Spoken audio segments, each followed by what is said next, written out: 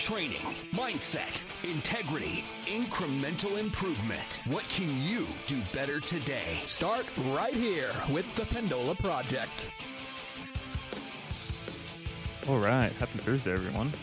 This is the Pendola Project podcast. And if you can tell from my voice, I am not Matt Pendola. This is Billy Haug. And if you aren't familiar with me, I'm Matt's assistant coach here at the gym.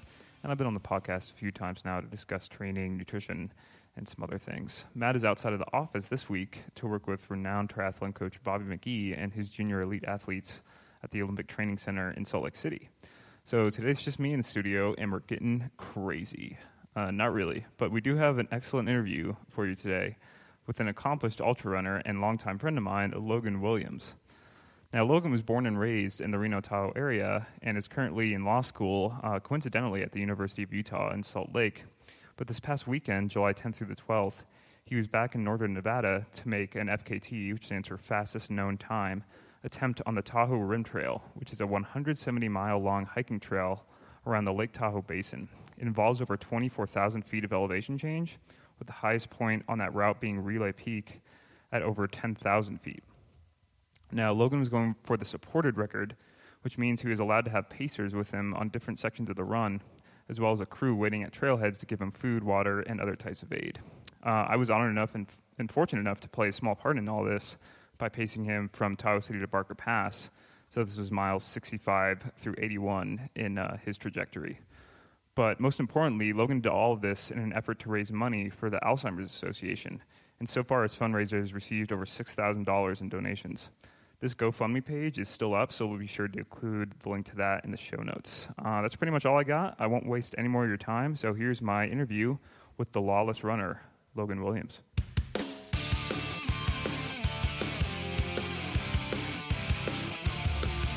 Logan Williams, how you doing, man? Good. How are you, Billy? You know, it's been a good week, but man, it's almost been a week now since you made your Tahoe Rim Trail attempt. I think the real question is, like, are you back to normal yet? Like, what's the deal? Yeah, so it's been about a week. It's Thursday today, so I finished on Sunday, so it's been about 4.5 days since wrapping up the TRT, which is the Tahoe Rim Trail. I'm feeling pretty good. I'm feeling slowly back to normal. A lot of hunger pains, weird waves of just intense exhaustion. But aside from that, like, the legs are starting to feel better. I'm actually itching to run again. I was kind of thinking about that last night when I was like laying in bed. I was like, wow, what's the first run going to be when I'm over this rest week? 100%, yeah. And to give some context to our listeners, they probably have no idea what exactly you just did this past weekend.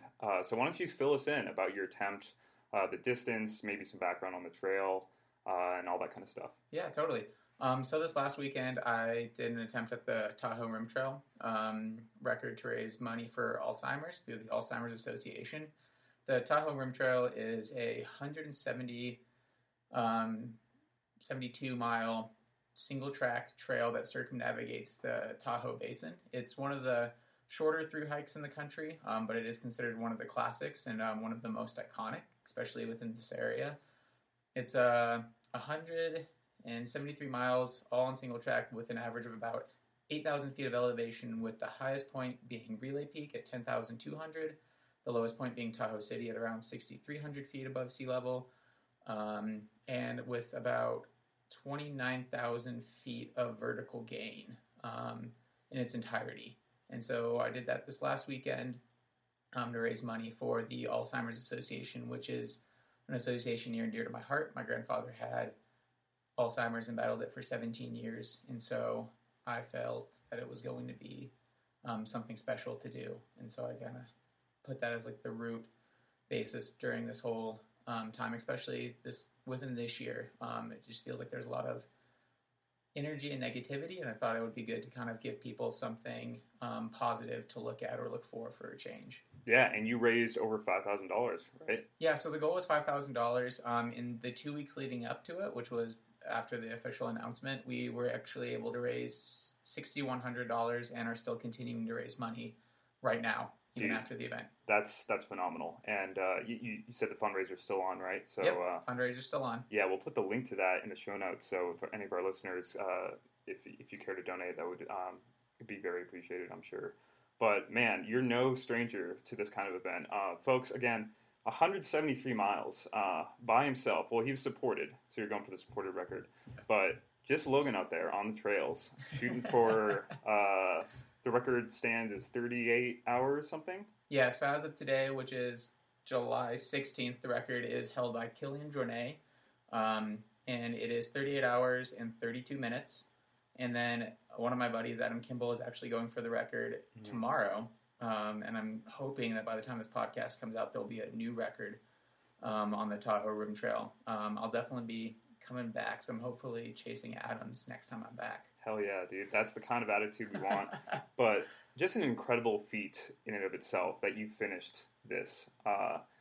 Even though your goal was the record, 173 miles, over 20,000 feet of elevation change within that loop, correct? Yeah. How did you go about training for this? Maybe it's better to start on some background about yourself. You've been into ultra running now for about 2 or 3 years, or am I off by that? No, Why don't you fill us in? You're dead on. So I'm 25 years old. I am a law student living in Salt Lake City right now. I started running 3.5 years ago after completing a small project of mine in Colorado, which was summiting all of the 14ers in a calendar year to raise money and awareness for Alzheimer's. I got into running simply because I was pressed for time while I was wrapping up a degree and working 2 jobs. And I found out that I just really loved running. One of my friends actually signed me up for the Silver Rush 50 miler, which is out in Leadville. That was exactly 3 years ago on the day that I started the Tahoe Rim Trail. So the Tahoe Rim Trail kind of marked my 3-year anniversary into ultra running and just running in general. And since then, I've just been training and racing and loving it. So yeah, and you are quite accomplished in the sport as well. Do you have any top finishes or current best times that you, just off the top of your head, that you can give to the listeners? Or yeah, so last year I completed the Wasatch 100 miler and finished 9th overall, and then 3 weeks later turned that around and finished 5th at the Bear 100, which are 200s based out of Utah. I have a first place in the Corner Canyon 50K out in Utah. 3rd place just recently at the Logan Peak 28 miler out in Utah. And then a few other top podium finishes and distances ranging from 50 miles to 50Ks. That is amazing. I just want to say that right now. Basically, that's good. Some background for listeners, though, that basically the Tahoe Rim Trail is not for the faint of heart. And you definitely had to specify when it came to your training, especially for a distance like this. So how about we go into some more specific things, what you did differently as far as planning out for the Tahoe Rim Trail, what you had in mind as far as your crew, your pacing strategy, nutritional strategies, all that kind of stuff. Yeah, so the Tahoe Rim Trail is a different beast compared to most races just because it is what's known in the running world as an FKT, or a fastest known time, which means that it's not an organized event. It's something that you organize, plan, and then do by yourself. So it's a little bit more of, I guess you could say, preparation involved. There's a little more preparation involved than there would be for just showing up to a race. Typically, the route for the FKT of the Tahoe Rim Trail is done clockwise and starts at Tahoe City. But you can start from anywhere and go in any direction. It's kind of the beauty of having the loop course. I decided to start at Spooner Summit and go counterclockwise, just to mix things up, to get the highest section of the course done with and the most exposed section of the course done with on fresh legs. One of the factors that was kind of worrisome and ended up being the factor that kind of bit me in the butt was prepping for water and having crew access on those early sections. And so those are 2 things that definitely kind of factor into everything, as like water sources and then where crew can meet to help resupply with water. Yeah. And in hindsight, do you I'm foreshadowing here because I know the end of the story, but do you regret, or would you do it again as far as starting from Spooner? Yeah, so with hindsight being 2020 and having a lot of time during the event to actually process what I had done wrong, I would start in a completely different area and go in a completely different direction. Why is that?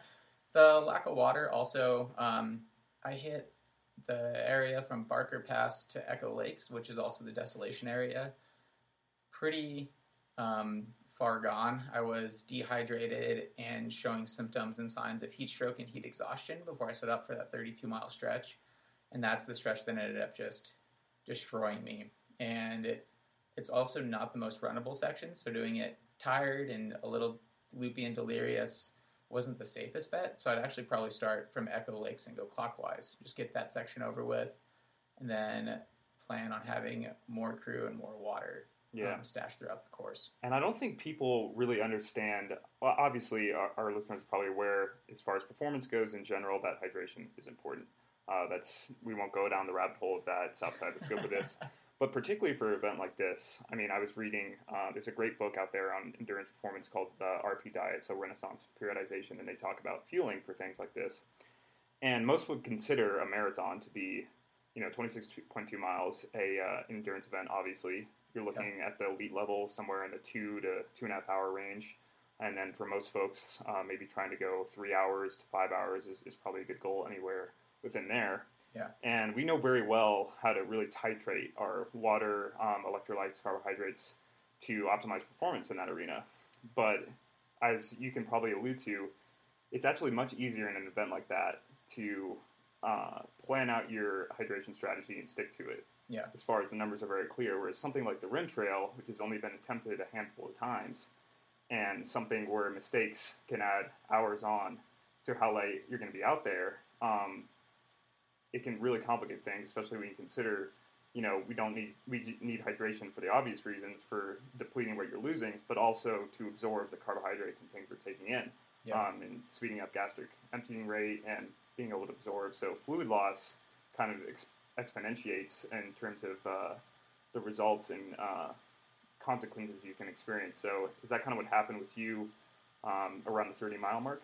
Yeah, so like I said, I took a risk going counterclockwise. I picked up some water at 30 miles on the top of Relay Peak and thought that there's going to be 2 natural springs flowing a few miles down.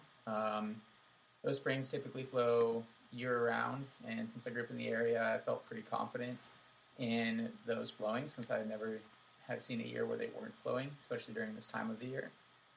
So I drank the water pretty quickly just to make sure that I was getting plenty of fluids and carbs in. I use a liquid calorie and a liquid nutritional product called Carbo Rocket for all of these longer events, just because I find out that sits the best. It's got 200 to 300 calories per serving, with a lot of it being derived from complex carbohydrates, which for an endurance event like this is crucial, as well as supplying me with the right amount of electrolytes that I lose in sweat. And however, when I got to the first of the 2 springs, it was dry. Then realized I was starting to kind of go and fall into a self-made trap. Got to the second spring at like mile 34, 35, and realized that I was out of water and there was no water flowing. So the next 10 miles from 34 to 44 in the heat of the day going toward Brockway Summit from Mount Rose, I was out of water, and just knowing that I was trying to triage the day from this point on. Because like you said, water is an absolute necessity, more so than food. And my plan and initial bet was that I'd have water, at least one fill-up point between Relay Peak and Brockway. And to not have water definitely put me at a deficit going into mile 44 and for the rest of the day, actually. Yeah, so, and for those who don't know, I was fortunate enough to pace you for the Tahoe City to Barker Pass section, which was mile 64.5 through 80.9. Mm-hmm. So a relatively short section, but I mean, just that little bit alone kind of made me so much more aware of some of the issues that you can run to in an event like this. I remember starting off our loop, you said to me within 3 minutes of running that the section you just completed, which is where you experienced a lot of these issues, was the darkest place that you'd been to on a run before, and you had to dig the deepest to just stay on track, even with the thought of the record is slipping away, the record pace is slipping away. And I just would want to know how you experienced that. Did you start to lose confidence? And if so, how did you stay on track to eventually finish? Yeah, so Brockway to Tahoe City was one of the darker places of the run for sure. I blew through the aid station much quicker than I thought. I chugged a little bit of water, but I was still ahead of schedule for the record. And at that point, I was running more on passion than I guess you could say planning, which is a theme of mine that we can discuss later. But blew through there, picked up a pacer, Adam Kimball, the guy going for it, tomorrow, and started realizing about 2 miles in with Adam that things were starting to fall apart. I stopped sweating. I started getting dizzy. Started shivering, dry heaving, couldn't keep food down, was having an issue with that. So eventually, about 7 miles into the section with Adam, I just laid down and took a nap, which wasn't in the plan. And not really a nap, but just laid down and shut my eyes for 10 minutes, kind of let the body adjust. I was trying to overcompensate with drinking and now eating, and things just weren't getting better. The legs felt heavy. Nothing was moving right. I could barely speak, to the point where I was actually like stuttering and unable to pronounce words right, which is one of the sure signs of heat exhaustion and heat stroke. And so I just started getting really worried at that point. However, with that being said, the record at that point became more of an ethereal goal, and it became more of a point of pride to finish this, to finish what I'd started, and to finish what I told people I was going to do. I thought also that I could salvage it, just because I had built up such a cushion leading into that section. I actually got into Brockway an hour and a half ahead of schedule, even with some of the issues, and actually even got into Tahoe City directly on pace for my record, which is when I picked you up. And so I thought for sure that I could possibly salvage the day if I just played it a little bit smarter going forward. But I had dug myself too far into a well, I think, to really properly drag myself out in a short amount of time. Yeah, and I do remember, luckily, when we started, obviously the sun started to go down at that point. The streams along our section actually had water, so we were able to fill up there. Shout out to Pedialyte. You chugged probably a good 2 bottles at the aid station there. Yeah. So we got some fluid, got some electrolytes. Obviously, we needed that, knowing that you weren't sweating and experiencing not only dehydration, but maybe even some hyponatremia as well. But yeah, I think things definitely started to look up. But then what kind of struck me, and something that I was definitely ruminating on after, was you'd have been up since 2 in the morning at this point. Yeah. So you woke up at 2, started your fueling protocol and stuff, and then hit the trail at 5:30 a.m. 5? Yeah, 5 okay. a.m. So you were up anyway for a long time at this point. Yeah. So another thing you consider in an endurance event like this, unlike the marathon or even a 50K or a 100-miler, is sleep. And the deprivation that starts to catch up with you can kill you pretty quickly if you're being forced to stay awake. And which, in this case, you're trying to stay awake so you can obviously finish the race. But at some point, you knew, hey, I have to try to shut my eyes here for as little as 5 minutes, and then maybe inject a few 15, 30-minute naps here and there. Was that one of the major limiters in your mind, especially that you had to stay out a second night, which was obviously not in the plan? Yeah, so the limiter for the first night was definitely not sleep. It was just the water.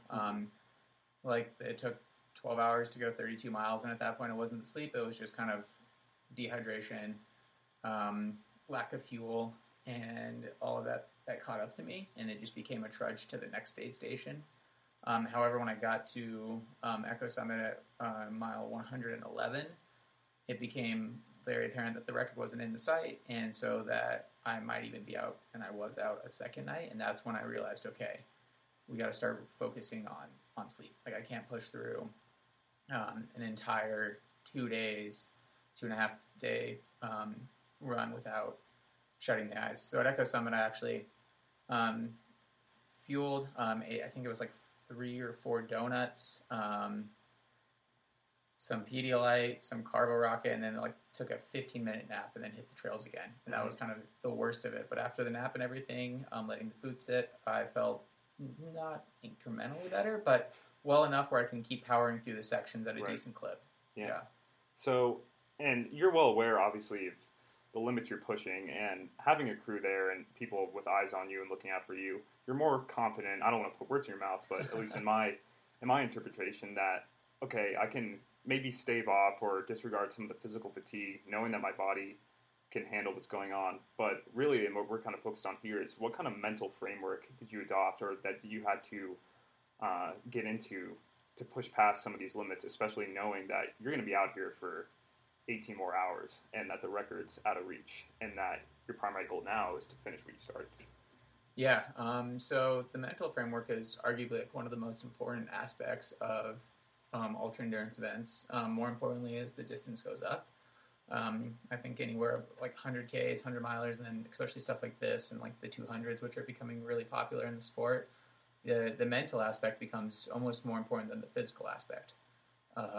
And for me, I personally focus a lot on prepping the mind as much as the body for this. I do a lot of meditation, especially the weeks and months leading up to events like this.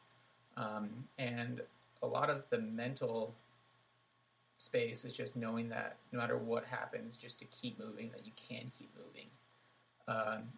Doing it for Alzheimer's also is kind of huge, having a goal or something greater than yourself.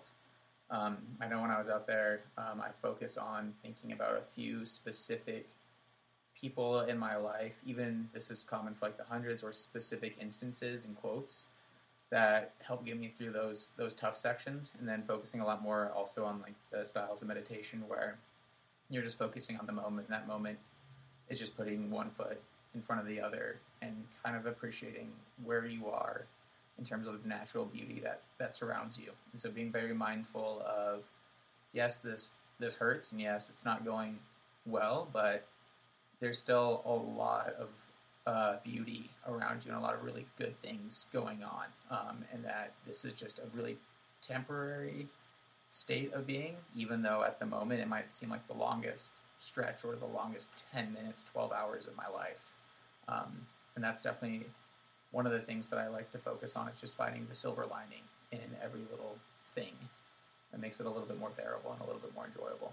I think that's great. And I think a lot of our listeners can definitely learn from that, especially in the time we're living in now, where it seems like everything is going wrong, nothing's looking up.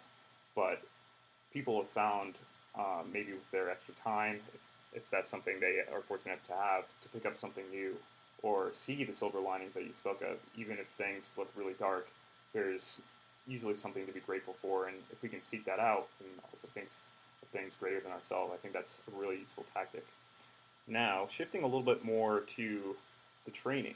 I remember another thing that just completely shocked me when we were running along. You said that in 2020 alone, so keep in mind this is the week of July 13th right now, and you made the attempt about 6 days ago. Mm-hmm. So not even halfway through 2020. And you said you accumulated 2,000 miles? 1,960 miles leading up to the event, and that's strictly running in 2020 alone. There's obviously things that I haven't recorded or recorded under other things like hiking, biking, things along those lines. But yeah, strictly running miles, I was at 1,960. Yeah, so categorically an insane amount of volume. How do you work up to something like that? And as you said, in addition to running, what other training do you use to supplement that for whatever reason? Yeah, so building up to that, it's definitely something that I focus on a lot, is a type of training called periodization training, which is made really common actually specifically for marathon training. And that's the idea that you do a 3-week to 4-week period followed by a 1-week period of rest. So that's an increase in miles for 3 to 4 weeks, followed by a decrease in miles and intensity for the 1 week. And that's to allow the body to adapt. So essentially I'll build up in the early season working on time on feet, not focused on miles, and seeing how that equates.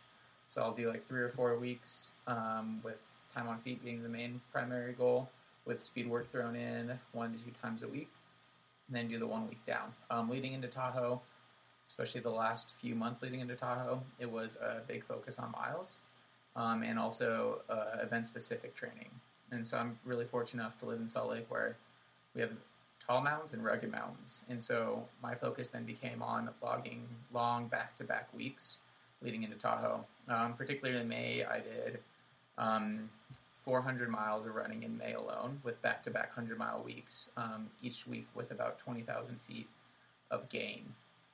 on technical trails and single track. And the only reason I was doing that was just to prepare the body for becoming tired, but also being able to withstand the forces of such trails, a lot of gain, a lot of loss of altitude, all while in the heat of the day and all while on technical trails, just to kind of build up the body and the mind for being able to handle whatever came during Tahoe. And as far as substantive and other sorts of training goes, I'm not going to lie, I'm not the best at it. During the winter, I do a lot of strength training. I usually take... So that'd be your off season? Yeah. Mm-hmm. So the winter is typically the off season. This year's shaping up to be a little different just because of all the races. I'm also a firm believer in the fact that if you want to run better and run farther, you just run more, and the body will adapt. In the off seasons, though, I definitely focus on strength and conditioning, focusing really on like compound movements such as the squat, the deadlift, and lunges, and then also focusing on climbing. I really love climbing, and I really like just the balance that it brings in terms of actually building up a core, back, good posterior chain, and then a decent upper body for a runner, as well as coordination, because I found out that the coordination aspect is something that is key, especially when you're running a lot of trails. And so I know that like I jump rope almost every day just to keep the toes and the body like somewhat in a state of like readiness. If I was to do something like this again, keeping everything in sync. I'm really glad you brought up the jump rope, because something we've been doing actually in the past few weeks with our runners is incorporating jump rope multiple times a week. As far as volume too, I really like what you said. Obviously, we should focus on what you said about periodization, or basically another way of saying progressive overload. You know, we know that linear increases don't really exist unless you're a novice, so you can't just like keep throwing weight on the bar and expect to squat, you know, the same amount of reps week to week. You do have to, as you said, have a mesocycle and then a deload period. But eventually, we want to, like you said, increase the mileage, particularly in this kind of event, you know, where in your off-season coming back, maybe you can only handle 50, 70-mile weeks, but, well, like, holy crap, you're going to be running 170 at some point. So there's going to have to be a volume landmark you're going to have to hit. But again, we can't just go in a linear fashion. There's got to be some sort of pivot weeks or something in there. So that's great. And also the compound lifts, too, you know, we're a huge advocate of that here. Obviously, in terms of just maximal force production, you know, engaging the most muscle mass as possible. And then some of the evidence, too, there around, like, injury risk reduction. So, man, I'm not surprised at all. Because, I mean, you've always been a stellar athlete. I remember in high school, which I feel like this is worth noting, because another thing we like to preach here is not specializing too early. And you played soccer and were on the ski team in high school. But outside of that, no running whatsoever. So running in soccer and cross-training, I'm assuming. But, you know, you didn't run track or anything like that. No. And I really think, you know, viewing as a third person, that helps you in the long run. I think, you know, there's a great book out there called Range by David Epstein that kind of makes the argument that a lot of people are specializing too early now, and that the generalist has a lot of advantages even when it comes to something as simple as running. And I'm saying that relatively. Obviously, it's still a complex sport, but compared to something like the Olympic lifts or some of the more technically demanding sports, even things like rock climbing, like you said, putting you in a different state of mind, practicing your coordination, those can have more carryover than people think. But I would love to hear your opinion on that. Do you think, would you have rather started running earlier, or do you think you picked it up at the right time? I know it's like, that's kind of a hypothetical thing to give input on, but I want to hear what you have to say anyway. Yeah, totally. The more and more that I've like invested into running, the more and more I think about like that whole what if that you were just discussing. Whether or not if I had pursued running in high school, college, things like that. And especially because you're starting to see a lot of really prolific distance runners, and especially in the trail scene, come from a running background, but they're also older.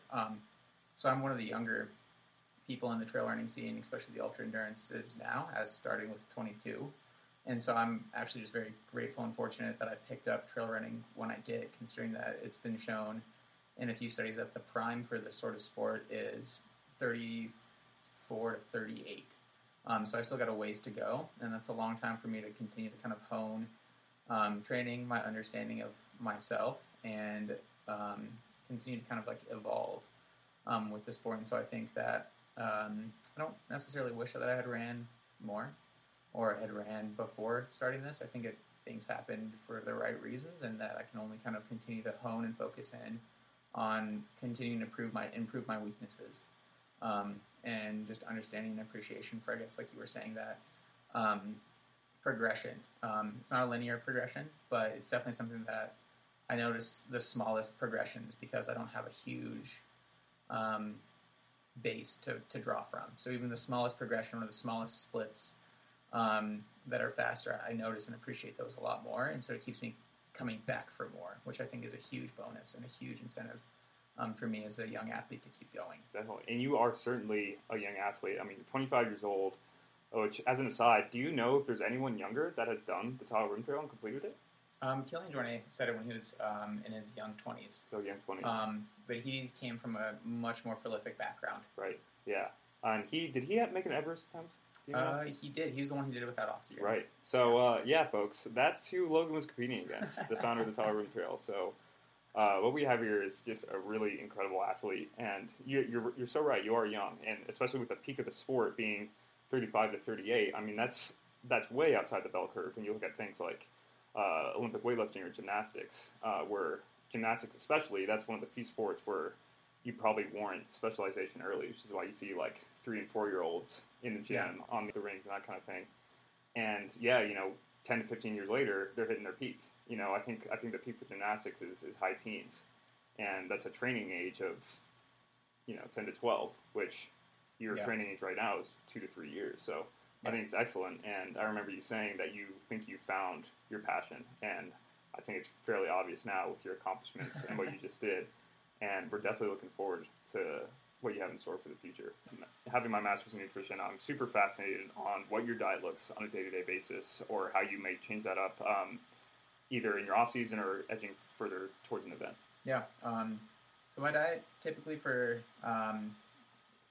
in-season training consists of majority carbs, about 75 to 80% carbs, a small amount of fat. My body just doesn't respond well to fat. I realize that's about 5% fat, and then the rest being protein. I typically stick toward more veggies. I don't eat a whole lot of meat, cheese, chicken, things like that. That's just because I kind of found out that they just don't sit well with my body or allow it to do what it needs to do. I eat a lot of eggs, so there's no plug here for vegetarian or veganism. I think every diet, especially for long distance, has to be extremely individualized and catered to.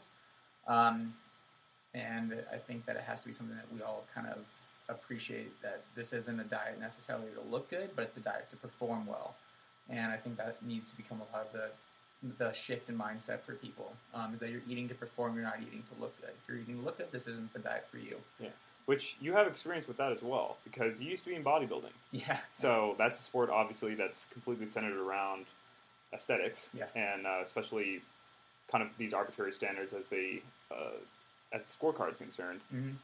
But how did that diet then kind of vary versus now? Which before you begin, I will say I'm glad you had that input, because we were talking in a couple episodes ago, fat adaptation, the endurance athlete, and I've been someone who's always been geared more to the high carb approach as well. Yeah. And protein, for most folks, always stays around the 15 to 20% range.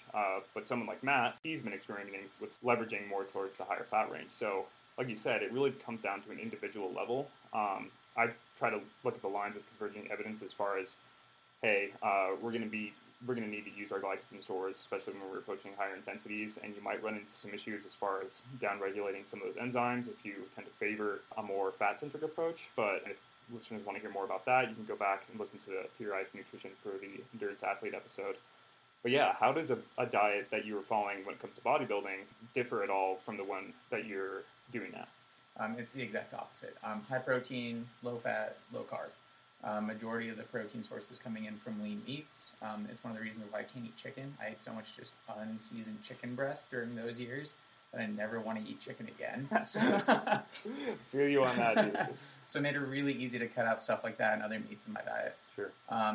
Like I said, I've also dabbled with keto and intermittent fasting for running.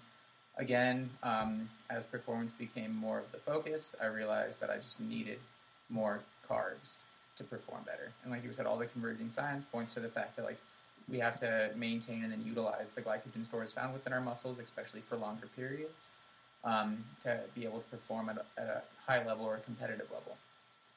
Yeah, it's pretty much a justified truth at this point that in order to perform, especially at more anaerobic levels, that carbs are your best friend. And most people listening to may not be as interested in the performance side, but maybe their main goal is weight loss and something like that. And that's where we see things like keto and intermittent fasting maybe work.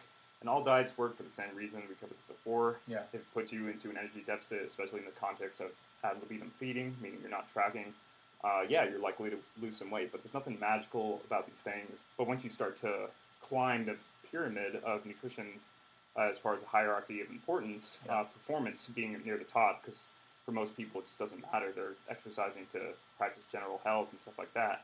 You really have to start to factor in more of these nuanced details. So, it makes perfect sense that your diet is the way it is. And is there anything that you kind of changed your mind on when it came to nutrition? So one of the things that I scratched right away was restrictive eating. That's something that's really common. It's pretty much all a diet is in some capacity. It's like you're cutting out a food group and replacing it with another food group. I realized that I can't do that. I can't afford to. I need to be hitting about 4,000 to 5,000 calories a day during the normal season. Leading into events, I'd have to up that by about 1,000 a day, just simply because that's what it takes to put one foot in front of the other. I wish actually for this run that I had eaten more in the week leading up to it. I do sodium load, which is a pretty common thing to do, and that's essentially just increasing the sodium intake. I started about a week before the event. That's just to make sure that your body is essentially holding more water. In theory, that's going to allow you to have a little bit of a surplus in both water, but also the increase in water allows you to hold on to more of that glycogen and the carbs that you're eating during the taper week and the week leading up to the event where you're actually supposed to be eating more carb-based products. Right, so basically upregulating that antidiuretic hormone so you hold on to water better, which obviously from what we discussed earlier is going to be a good decision to make. And, we talk a lot about energy system development here, and basically, like I said, fueling for the work required, something like a 100-meter dash or a lift that lasts 5 seconds, like your nutrition leading up to that point, or things like sodium loading, really don't matter at all, right? The event lasts 10 seconds or less. Yeah. But when you approach an event that's going to last 30 hours, or in your case, ended up being 50 hours, these things become really important and stuff that you have to plan out. So, good things to keep in mind there. As far as the future goes, what do you have in store for the rest of the year or the year coming as far as races go? Yeah, so hopefully this year, with everything, I'll be running the Bear 100 in Utah. It's one of the prettiest races I have ever ran, and I'm really excited to toe the line again this year after everything that I've learned after racing it last year and then with the TRT and everything this year. Next year's kind of shaping up to be a big year. I'll be starting off the year with the Black Canyon 100K in February down in Arizona, and then swinging over to the Lake Sonoma 50-miler down in Sonoma County, California, again in April.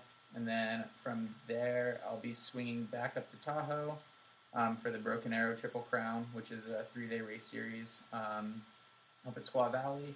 I'll then be hopefully doing another 100 or 200 in the summer in July.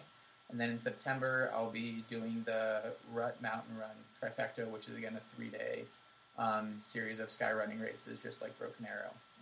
And then hopefully at the end of this year, I'll be taking on the White Rim, which is a 100-mile loop down in southern Moab. And then, of course, next year, I'll be back again for the TRT in an attempt at that with more training and now a better game plan. Whew. Let's go.